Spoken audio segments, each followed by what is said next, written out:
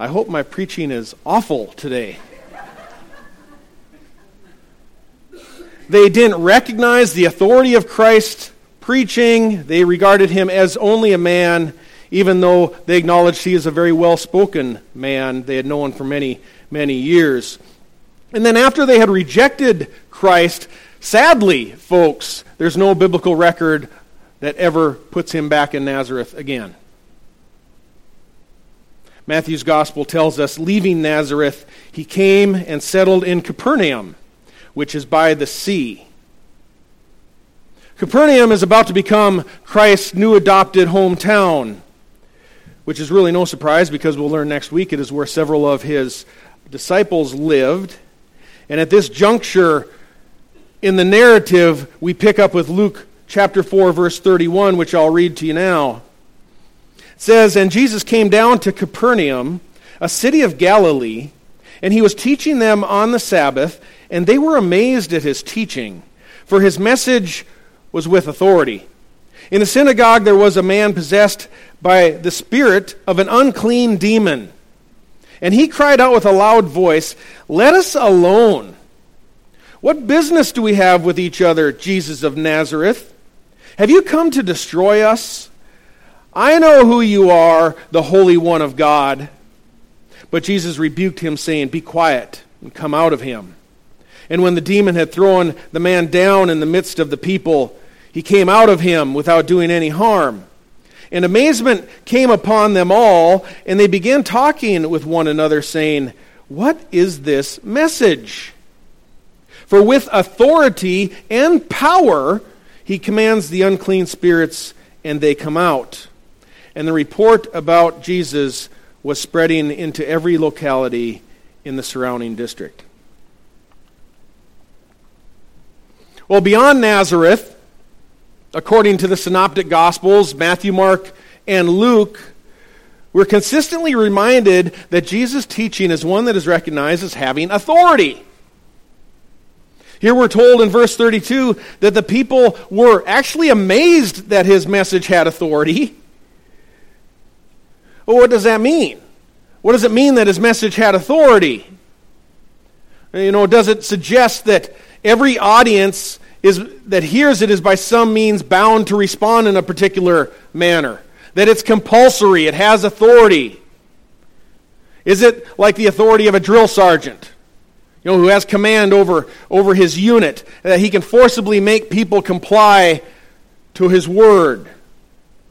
Well, looking at the Bible, that's certainly not the case. The town of Nazareth responded quite differently than other towns. It responded differently than Capernaum here. We know that many disciples followed Jesus because of his teaching, while many of the Pharisees completely rejected Jesus' same teaching while asking, "By what authority are you teaching these things?"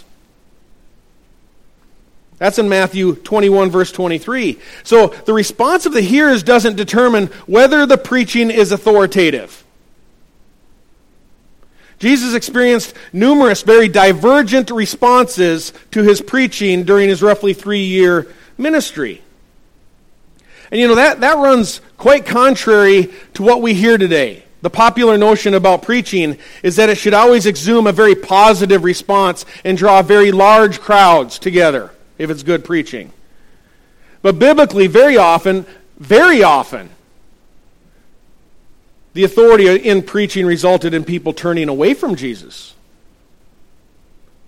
That made it no less authoritative. It was still authority. Very often, the authoritative preaching by the apostles resulted them being thrown in prison, having their backs scourged. Other times, it resulted in large numbers of people coming to know Christ, professing him as Lord. So we should be able to come to pretty quick agreement that preaching that is authoritative, it can't be evaluated by a consistent response, a commonly held response. So if we aren't looking to see what the crowd is doing, the response of the crowd, because that's just not helpful. If we don't go by that, which is pretty much the way the world goes, right? If there's a big crowd, then it's good. Well, they try to say that. But we can't go by that. So how might we be able to recognize authoritative preaching when we hear it? How will we know if the preacher is just wasting our time? Or even worse, perhaps leading our families and us astray? How can we know that? It's very important that we be able to recognize authoritative preaching. Very important. I'd like to emphasize a few things for you here today. Number one, if you're searching for authoritative preaching, it should require some kind of response. There should be some kind of response. We've already observed in the previous context with Nazareth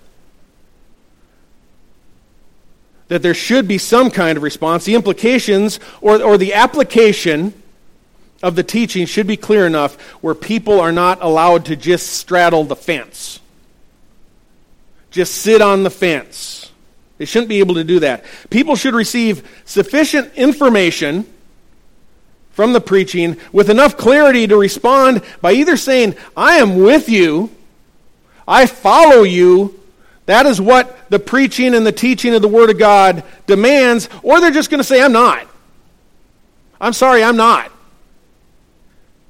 But it shouldn't leave anyone sitting on the fence. It should be clear enough where they can say, I'm with you and I'm willing to act on my convictions. Far too often, folks, preaching allows for there's no provision for a response. It may provide information, might contain an illustration, it might be for the purpose of accommodation. But no decision needs to be made. The teaching might be easy to listen to, might be enjoyable, might be even entertaining. But if it leaves you sitting right where you are, with no required change, it's not authoritative preaching. Jesus didn't preach like that. Jesus didn't preach where there was no change required. And such preaching that does not require change is not authoritative.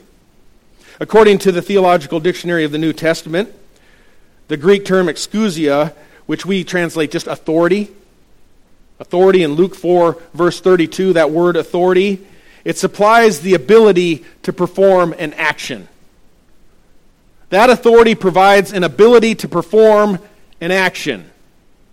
I've written down my own paraphrase which says the ability to cause a reaction. Authoritative preaching ought to have the ability to cause a reaction.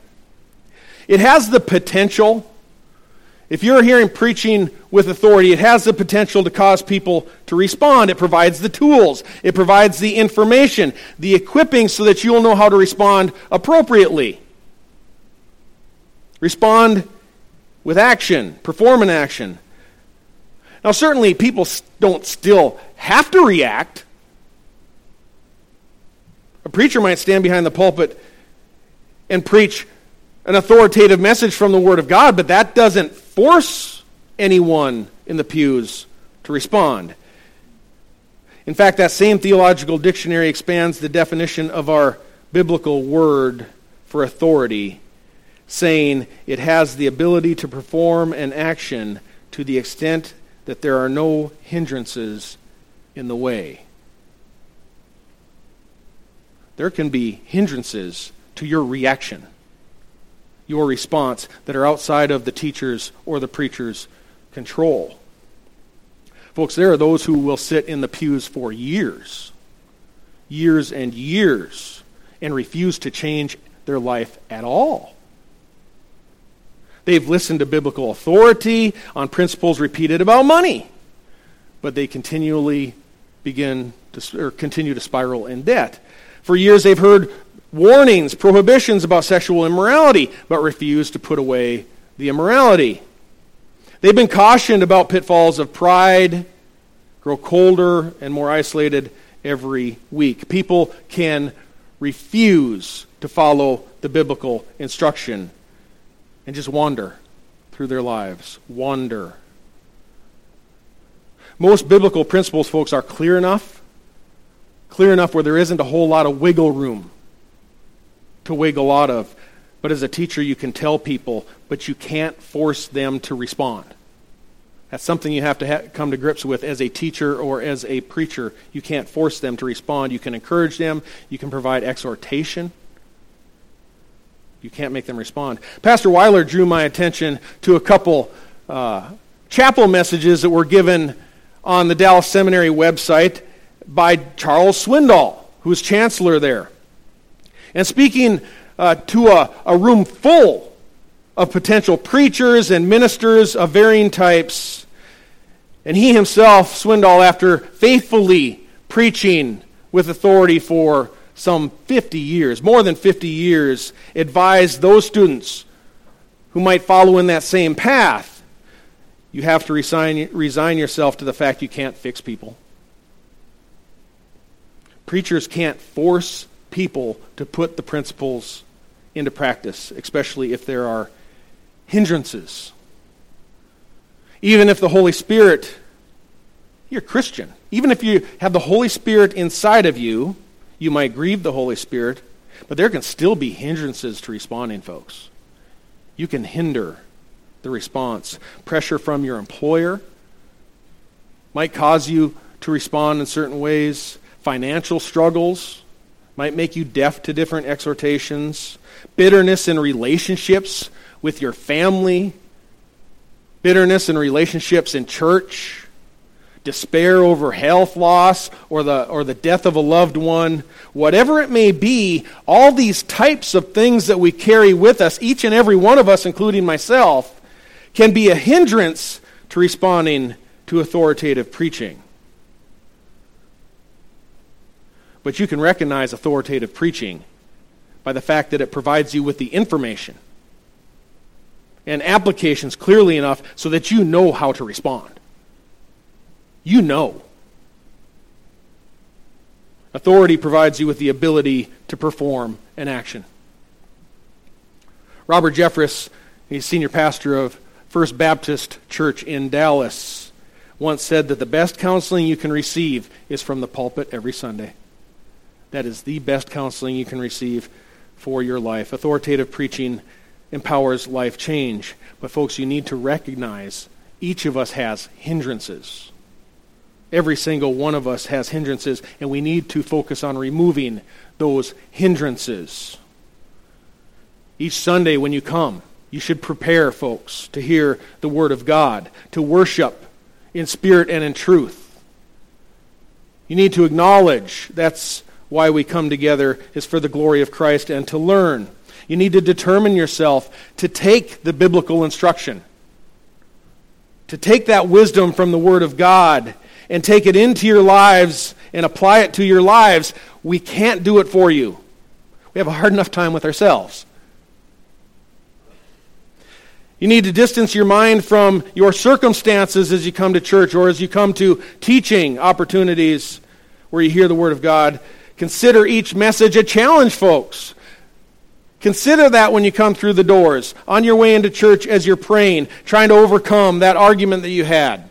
Maybe even on the way into church. But you have to resolve yourself to be prepared to open your heart to the Word of God, that there might be a change. And you have to ask yourself, how would God like me to respond? The teachers at Port St. Lucie Bible Church pledge to provide you with the information from Scripture necessary to respond and improve your life. Hopefully you recognize that, whatever venue you're in, whatever person is teaching and preaching. The rest is up to you. Biblical preaching, authoritative preaching, will give you the ability to respond. Secondly, number 2, you can recognize authoritative preaching because by some it's going to be rejected. Look with me beginning about halfway through verse 31. Jesus was teaching them on the Sabbath, and they were amazed at his teaching, for his message was with authority. In the synagogue there was a man possessed by the spirit of an unclean demon, and he cried out with a loud voice, "Let us alone! What business do we have with each other, Jesus of Nazareth?" The people of Capernaum, they were amazed, and they also recognized that Jesus' message had authority. His teaching style, it was completely different from everything that they had typically heard. And I'll show you how we know that in a moment.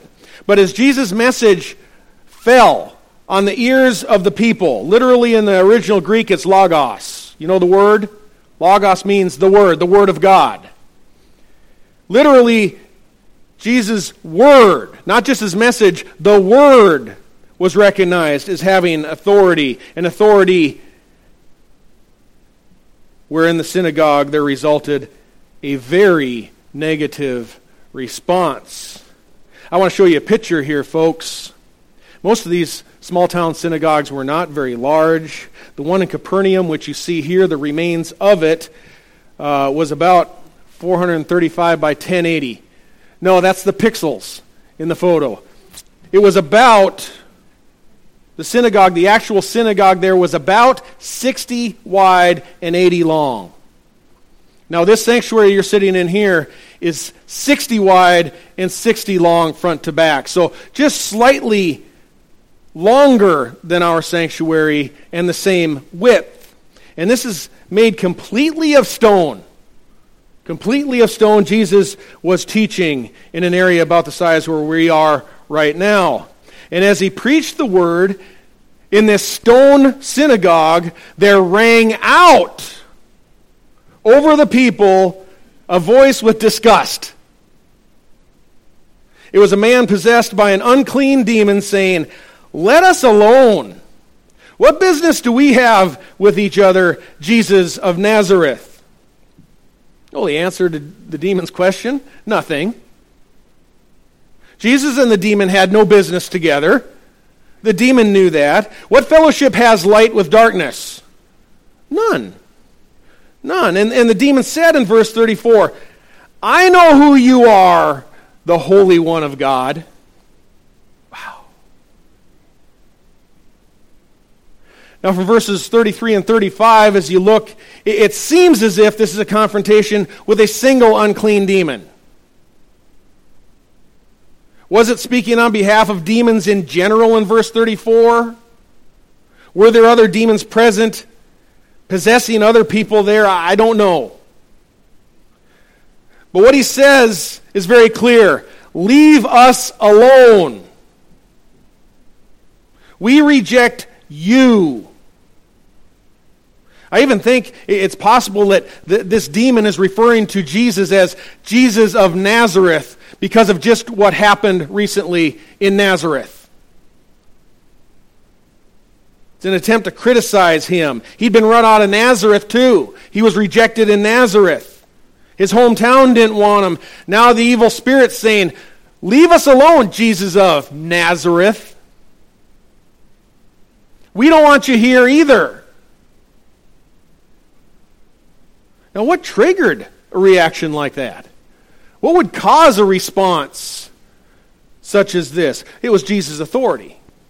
It was the authority with which he taught. And that's a central point to our passage today. We saw last week how Nazareth had rejected the verbal declaration of Christ. As he recited Isaiah 61, remember, he gave a verbal declaration but could do no miracle there. The people didn't believe. He wasn't going to dance for them, remember? He made a verbal declaration, and here we have an authentication of Christ. A genuine authentication. It begins with a miraculous confirmation of this verbal declaration last week in verses 18 to 21, and here Jesus now demonstrates his power over the spiritual realm. He has power over the spiritual domain. Next week we will see he has the power to heal. And then after that, the power over the created realm.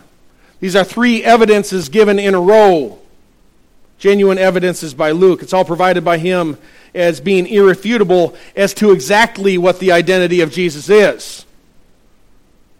There's no question who he is. Verse 34, "Have you come to destroy us? I know who you are, the Holy One of God." And this profession by the demon, it's astonishing, folks. It's astonishing. The people of Nazareth refused to recognize who Jesus was. But the demon here, he recognizes him. He knows who he is. He acknowledges Jesus is the one who has the power to judge and send into outer darkness. He says, have you come to destroy us?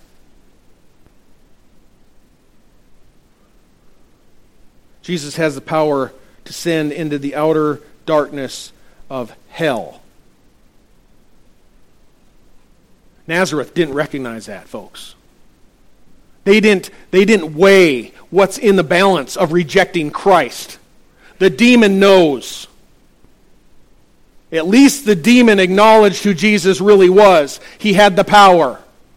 He still has that same power, and he says, leave us alone.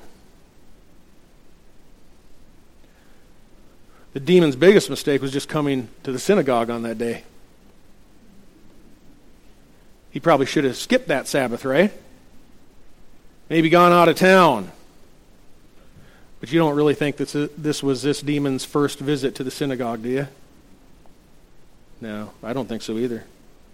If the demon truly wanted to be left alone, he shouldn't have attended there in the first place. But that wasn't his typical style. I suspect the synagogue was what the demon considered his own turf. The people in the synagogue were that demon's subjects. He had been the influence over them. He took regular pleasure in deceiving them, so he tells Jesus, leave us alone. The demon never had to deal with the teaching that came with authority before. There had been no authority in that synagogue. Who did the demon previously have to deal with? Mark chapter 1, verse 22 tells us. Mark says concerning this exact same occasion that he, meaning Jesus, was teaching them as having authority and not as the scribes. This synagogue was historically taught by the scribes. The scribes were the ones who were doing the teachings. They didn't teach with authority. The Jews in Capernaum, they could see the difference between not having authority and that which had authority. They're used to not having authority. When authority came in, it surprised them, and they said, what is this in Mark 1, verse 27? A new teaching with authority. It's new to them, and it has authority. Completely new thing for them.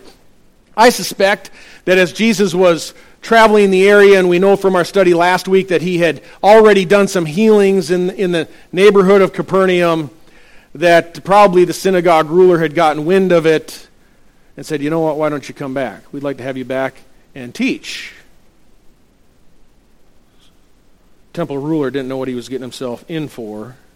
Their scribes, they didn't teach with authority. They were extrapolators of the law. They were not teachers of grace. The teaching of the scribes and the Pharisees, it's well preserved, folks. We have many writings, many historical documents. We can see by their writings that which Capernaum was used to hearing, that type of thing that they used to hear. And most of the emphasis was quoting other rabbis. Other rabbis who had contrived ways of keeping the law. Creative ways of keeping the law. They didn't focus on Scripture. They didn't articulate grace and forgiveness. They fabricated instead fanciful ways of how Israel could keep the Mosaic law and achieve righteousness before God. That's what they were used to hearing. Fanciful creations. What did their teaching look like? Well, many of you have heard some of these before. I'm going to share just a couple. And even today, many of these same rules apply and summarize the activities that are strictly prohibited among certain Orthodox Jews. I'm not saying all, but certain Orthodox Jews. You're not allowed to extinguish a fire on the Sabbath, according to the teachers of the law, the rabbis. That's considered work. You can't make a bouquet of flowers on the Sabbath because that's kind of like tying sheaves of grain. All right? It's like harvesting. You can't apply makeup because it's considered dying as you would dyeing wool. On a website, myjewishlearning.com, which at least represents itself as being a learning resource for Orthodox Jews, it acknowledges this, quote, "The Bible does not specifically list those labors that are prohibited on the Sabbath, although it alludes to them," unquote. And notice the source of their authority as I continue here now. This is from their own website. They quote, "Not Holy Scripture, but rabbinic tradition, saying," again, quote, "The rabbis decreed that one not only should avoid forbidden acts, but also must not do anything that, number one, resembles a prohibited act, or could be confused with it. Number two, is a habit linked with a prohibited act, or number three, usually leads to performing a prohibited act." Boy, that can get really broad. This is what many Jews observe even still today, believe it or not. The teaching of the rabbis, the extrapolations of these rules. And back in Capernaum, the teaching of the scribes would include long, drawn-out, convoluted lectures of traditions and regulations imagined by men. They defended these traditions ferociously or fiercely. Jesus said in Matthew 15, verse 6, that they would invalidate the word of God for the sake of preserving their tradition. And I can imagine in Capernaum as the scribes declared the evils of braiding your hair because it mimics the work of weaving, that our demon-possessed man in our story would regularly offer a hearty amen. He was probably the one in the amen corner. Reinforcing anything that led to legalism. Denouncing anything that was of grace. Applauding rigid adherence of laws that are nowhere found in Scripture and completely made up by man. In 1 Timothy chapter 4, verse 1 from our Scripture reading earlier, Paul the Apostle warns us, "But the Spirit explicitly says that in latter times some will fall away from the faith, paying attention to deceitful spirits and doctrines of demons, men who forbid marriage and advocate abstaining from foods, which God has created to be gratefully shared by those who believe and know the truth." These are just a couple samples that Paul gives. Folks, legalistic righteousness, it's demonic. It's demonic. How does Paul tell us to respond to such things? Tells us in that passage, everything created by God is good. Nothing can be rejected or is to be rejected if it is received with gratitude. Here's the key. For it is sanctified, means made holy or set apart. It is sanctified by means of the word of God and prayer. That's how you determine what's acceptable, what's not. By the word of God. It's sanctified. It's set apart. It's holy. It's to be appreciated. We're to give thanks for it as long as it can be in accordance and in harmony with the Word of God, and you have examined it in prayer. Things we use, things we enjoy,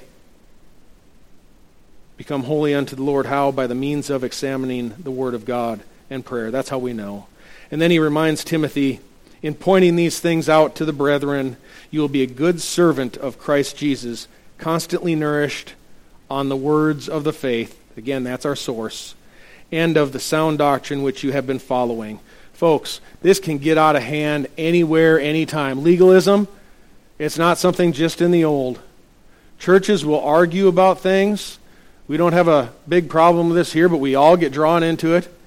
You have a couple illustrations. People will argue over whether or not you can go to Disney World.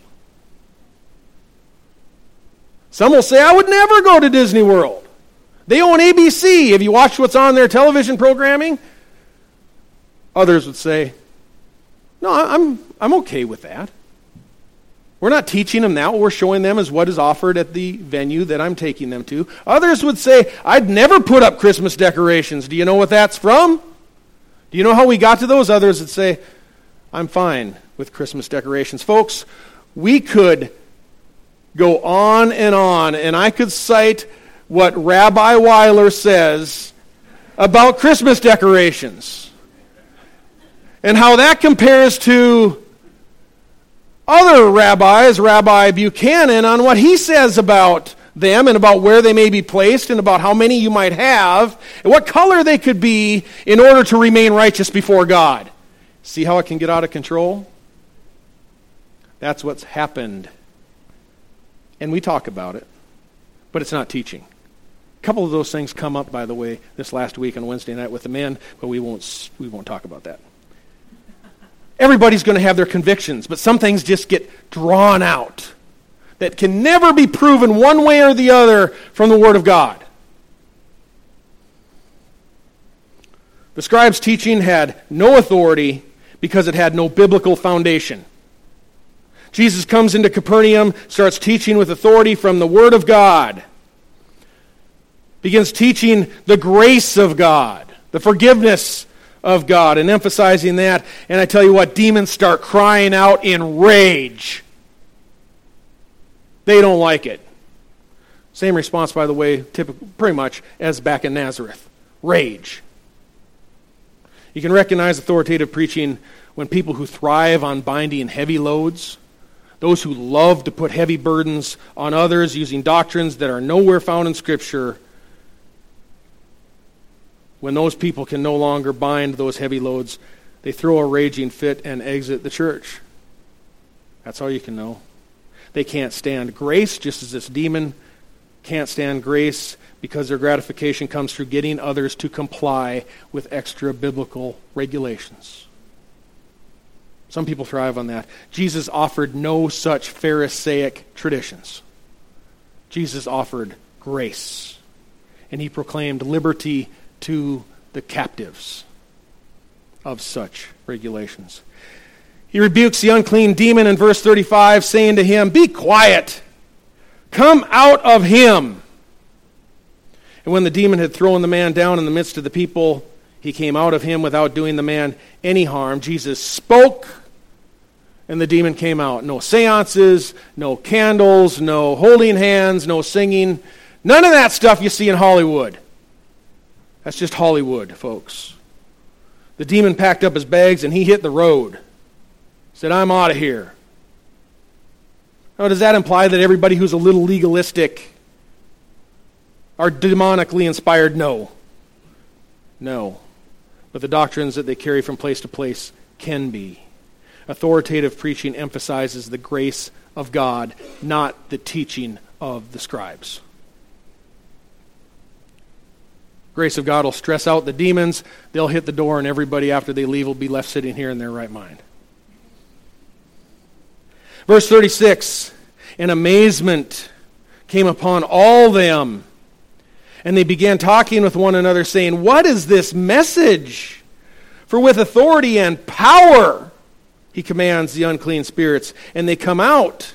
And the report about Jesus was spreading into every locality in the surrounding district. Jesus came with authority, and he came with power.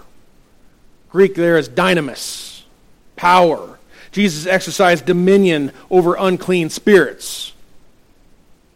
I don't have time to go into that miraculous display of power today. We will go into that on a later occasion, just so you know, discussing the miraculous gifts. I'm not skirting it for any given reason. Probably have to do a topical on it, because you just can't do that in 5 minutes. So we'll be coming back to that, and of course the healing that we'll discuss next week. We'll talk about exorcisms and other things. Gerald's going to bring together for us some illustrations and gather some people together, and we'll see what we can do. But just as as a primer for that day, Scripture makes very, very clear that Jesus, later on in Luke chapter 9, verse 1, needed to confer such power to his disciples. Luke 9, verse 1, Jesus called the 12 together.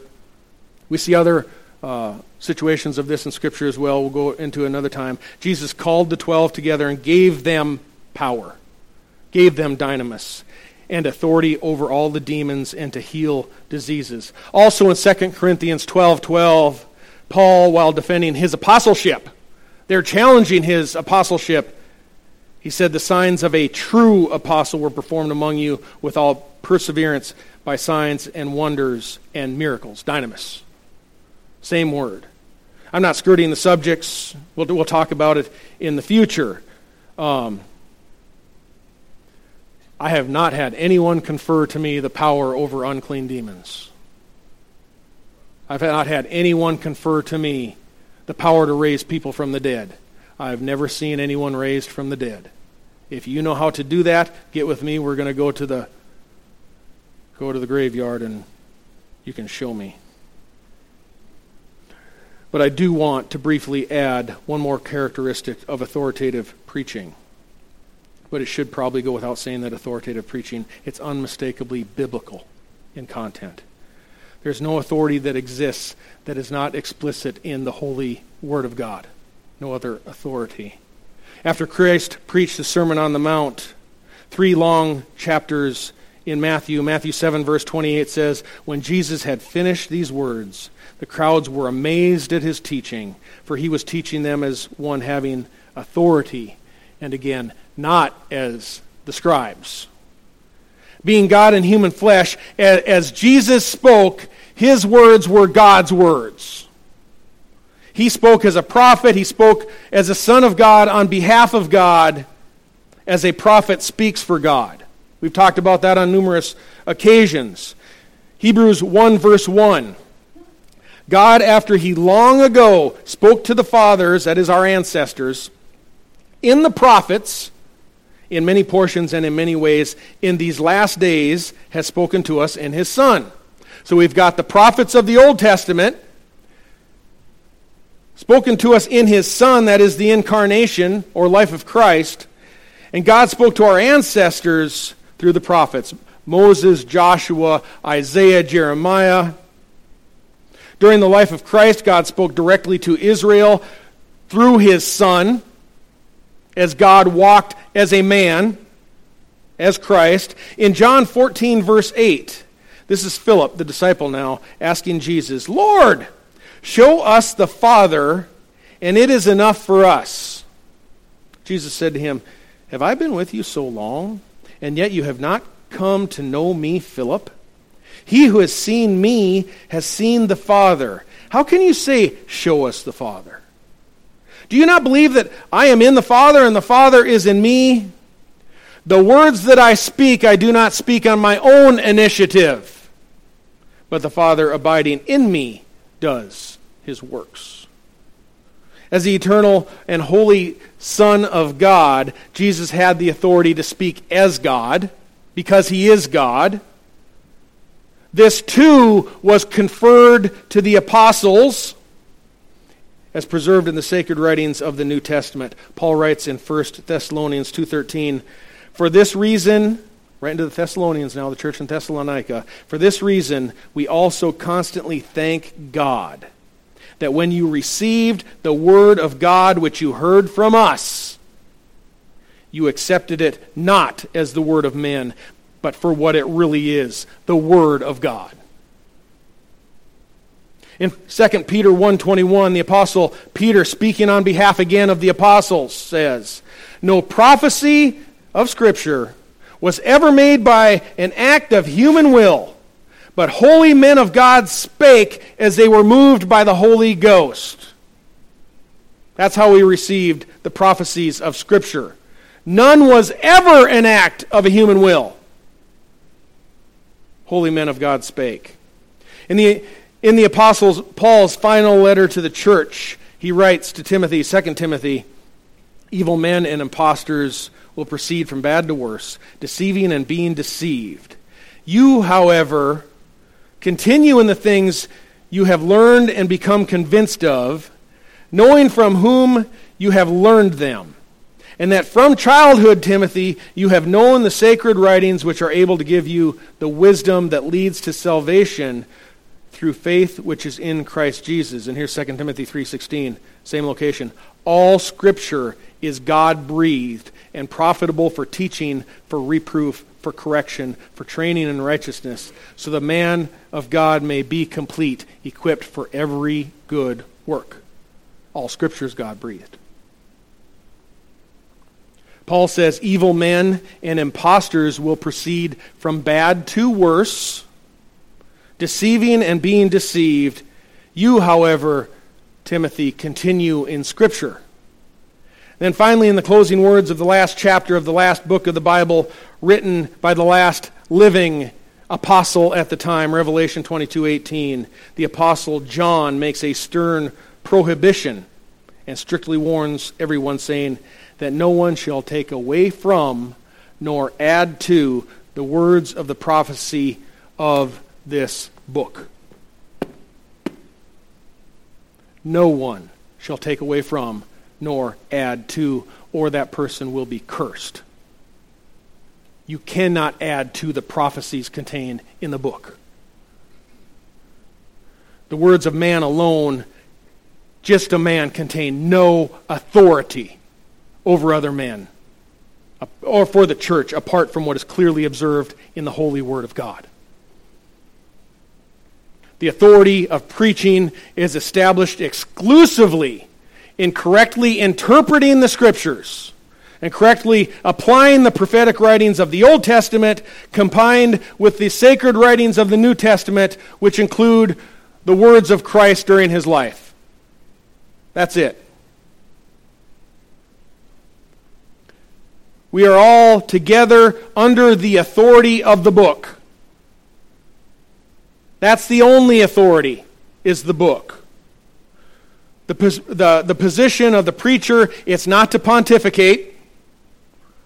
That means to just boast dogmatically about things and opinions of his own. Did I get that right, Ruth? Is that about right? Okay, good. We got an English specialist in here, so I want to make sure I got that right. Just to boast dogmatically about something a person assumes. That's not the role of the preacher. The role of the preacher is to offer a historical context where he can, hopefully copious amounts of cross-references in Scripture that reinforce Scripture, because Scripture is the best interpreter of Scripture. You reinforce the scriptural fact, and thus the role of the preacher is to proclaim the Word of God says. Not what I say, not what I think, not what my opinion is. I'm just a man. Any preacher you hear today is just a man. The preacher ought to offer reasonable applications where you ought to be able to agree yourself, yep, that's what the Bible says. The authority rests solely in the Bible, not in man. Assuming that you and I are both indwelt with the Holy Spirit, I'm pretty confident with myself. You have to answer that question on your own.